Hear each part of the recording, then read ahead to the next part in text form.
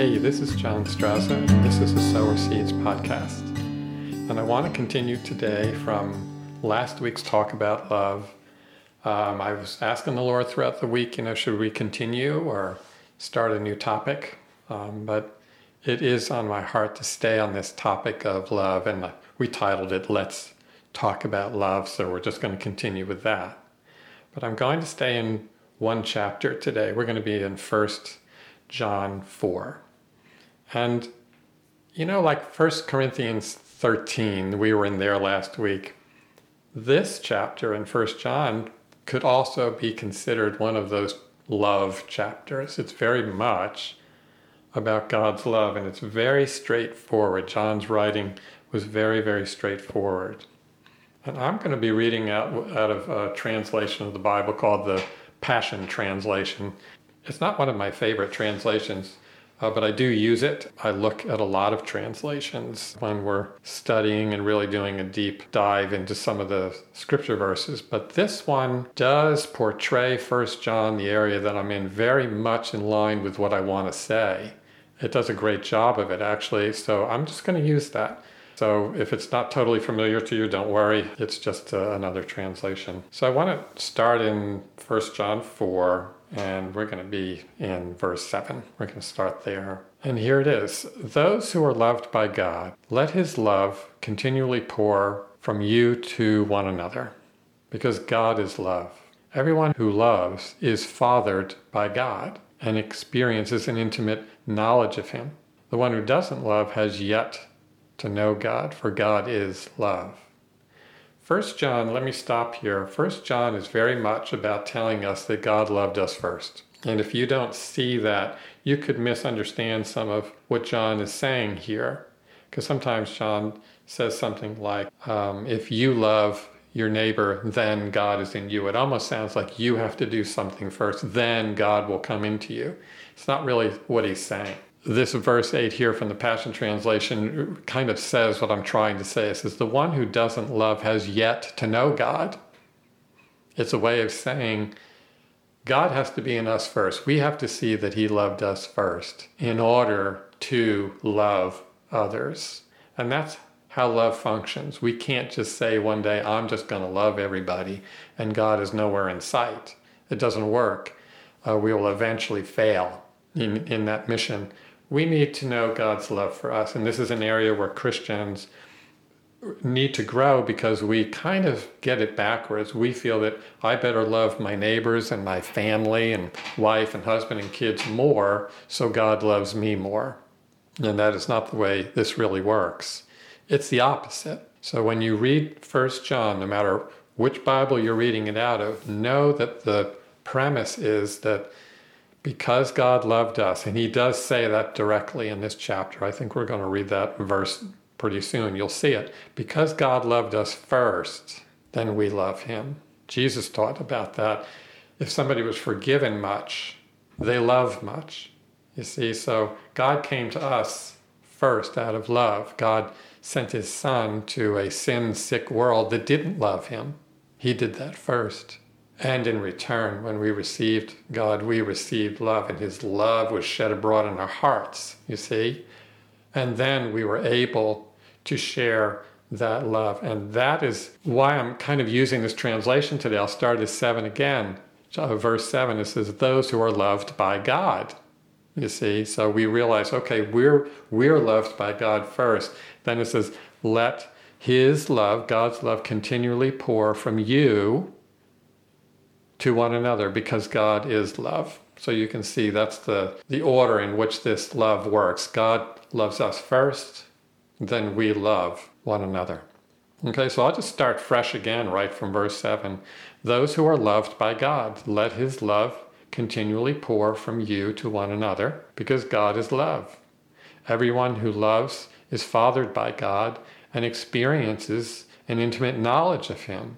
The one who doesn't love has yet to know God, for God is love. The light of God's love shined within us when he sent his matchless Son into the world so that we might love through him. So you see, again, he's bringing that point out. God's love shined in us because he sent his Son to the world so that we might live through him. And then he goes on to say in verse 10, this is love. He loved us long before we loved him. It was his love, not ours.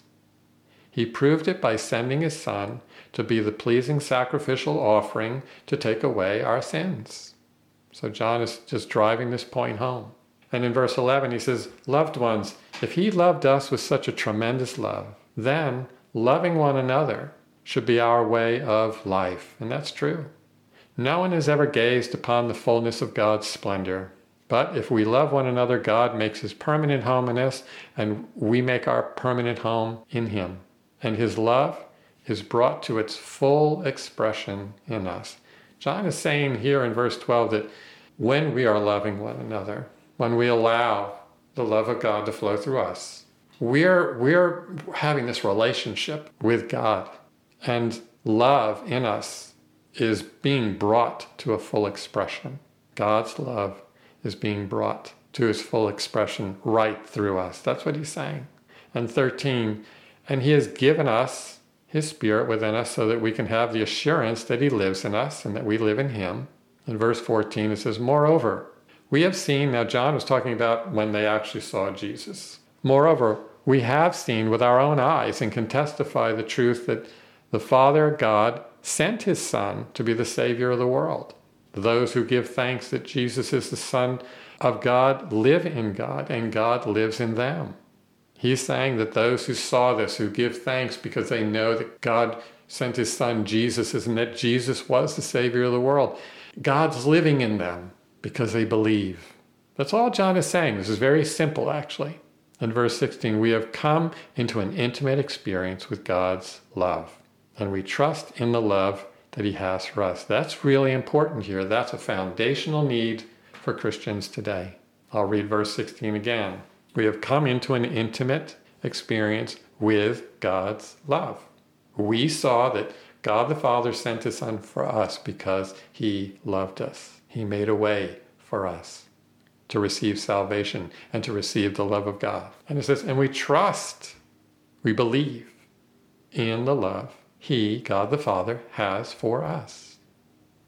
You see, so this, John is really trying to bring home this idea that God loved us first, that he sent his Son to prove it. And this is all intermixed with the topic of love. It's interesting that John is saying the gospel, God sending his Son, was his expression of love to us. And like I was saying a minute ago, this is foundational, and is a foundational need, I should say, for Christians today. Many Christians really don't know that God loves them. They're afraid of God, or they flinch when they get in God's presence, wondering if God is displeased with them, or you did something wrong, you did something, whatever it was, and so you're afraid of God.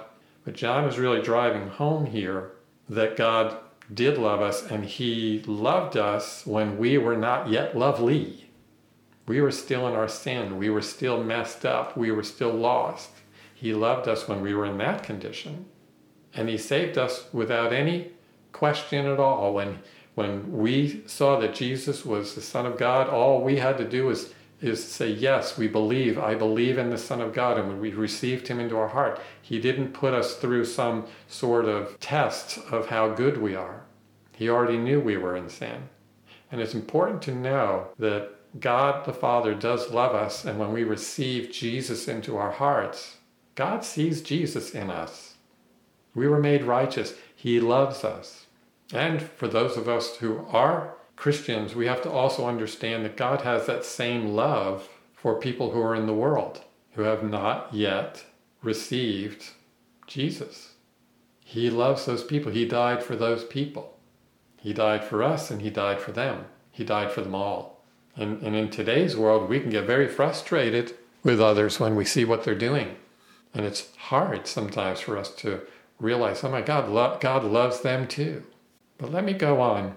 This is such a beautiful depiction of love that John is making here. And this is still a continuation of, actually, I'll just start at verse 16 and just go right from the beginning there, from verse 16. We have come into an intimate experience with God's love, and we trust in the love he has for us. God is love. Verse 17 is really interesting. He's saying by living in God, love has been brought to its full expression in us, because that's what God will do. He will love through us. And it says that we would have confidence in the day of judgment, meaning in that last and final day, we will stand confidently in Jesus because we are in him.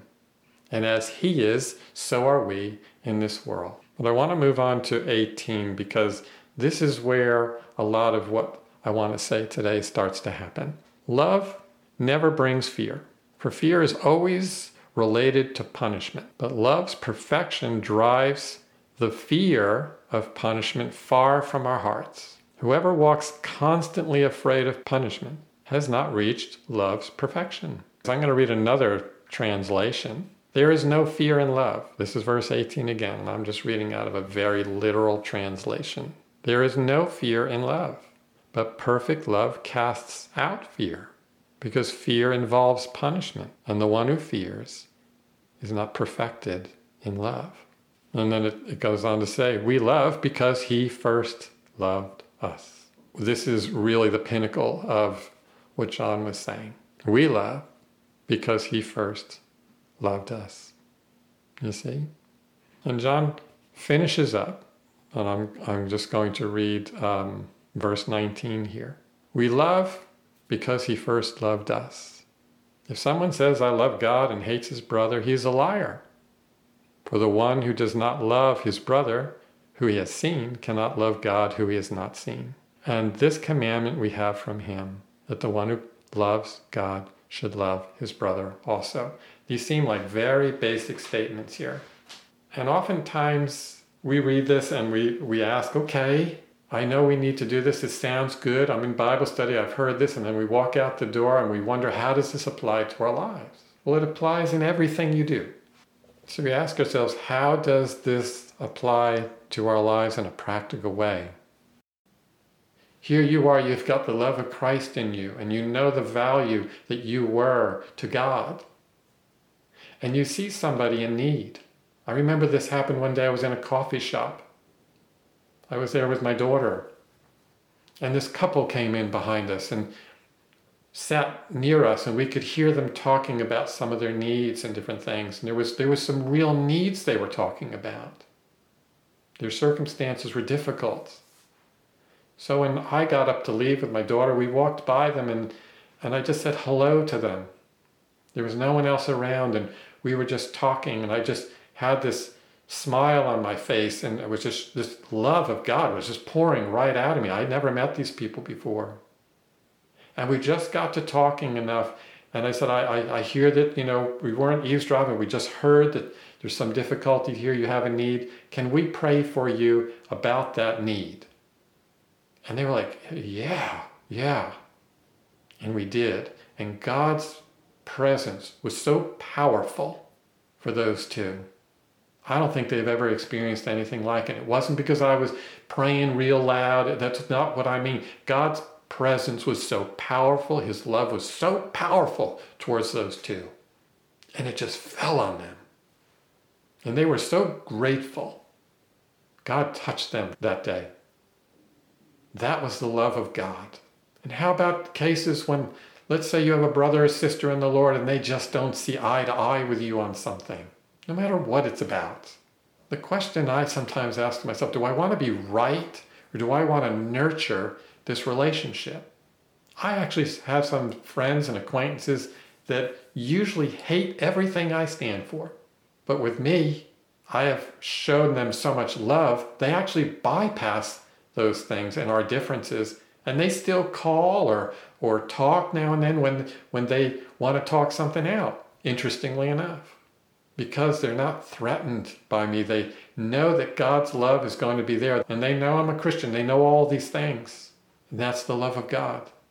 The love of God can be shown by giving somebody a glass of water, by walking somebody across the street who's weak and older, by sharing God's word with somebody who just looks like they're hurt and alone. This is the love of God. These are the practical applications of what John is talking about. He's saying God loved us and we received him. And in doing so, the natural extension of that love would be then to pour the same love out to somebody else. That's what it means. And we struggle to do this sometimes because we get upset with the people who are around us. The way they drive, the way they talk, the way they do things, the decisions they make. People who are very close to you and people you don't know at all. And love won't keep score of wrongs done to you. It will be patient. You can go right back to 1 Corinthians 13 and see the characteristics of love. But I wanted to go over this today just like this and look into 1 John 4 through these verses and look at it in the broad sense where he's saying, God loved us first. And we received him and we received his love. And in turn, we pour that love out of our own hearts. We let really God's love flow through us. That's really the better way to say it, that we allow God's love to flow through us because it's a decision that we make day by day. Sometimes we say, no, I'm not talking to that person. We do. We bypass them. Sometimes we say, I'd never talk to that person. They did this and they do that, and we don't like them. And it means we have some growing to do because we are not seeing the way God saw us. How many of us did God save when we were in a total disastrous mess in our lives? And the answer is all of us. And this isn't to condemn you. This is actually a way of saying, when God loved us that much, our job is to look at that love and begin to understand what God did for us. And in doing so, it will be a natural thing to have it flow right back out to others. You saw how God felt about you, and then in you, he feels that way towards others. That's how God spreads love throughout the world, through his people. So God is love. That's what this is about. And he is in you. So we allow God to grow that love in us so that when we do see people in needs and family issues and decisions and things, we always put that love first. That's the key here. It's a simple message, but a powerful one, and one that requires us to really, really surrender our hearts to God and say, Lord, live through me. So, brothers and sisters, I'm going to leave it there. This is very much a daily way of life for us, and it's something that we grow in, and it is the centerpiece of our lives. Love is the centerpiece of our lives. It's the most important thing. The greatest of these is love. We have faith and hope and love. That's how 1 Corinthians 13 ends. Faith, hope, and love. But the greatest of these is love. God bless you for listening today. We'll have a new episode next week, I'm sure, and we look forward to seeing you then. God bless you.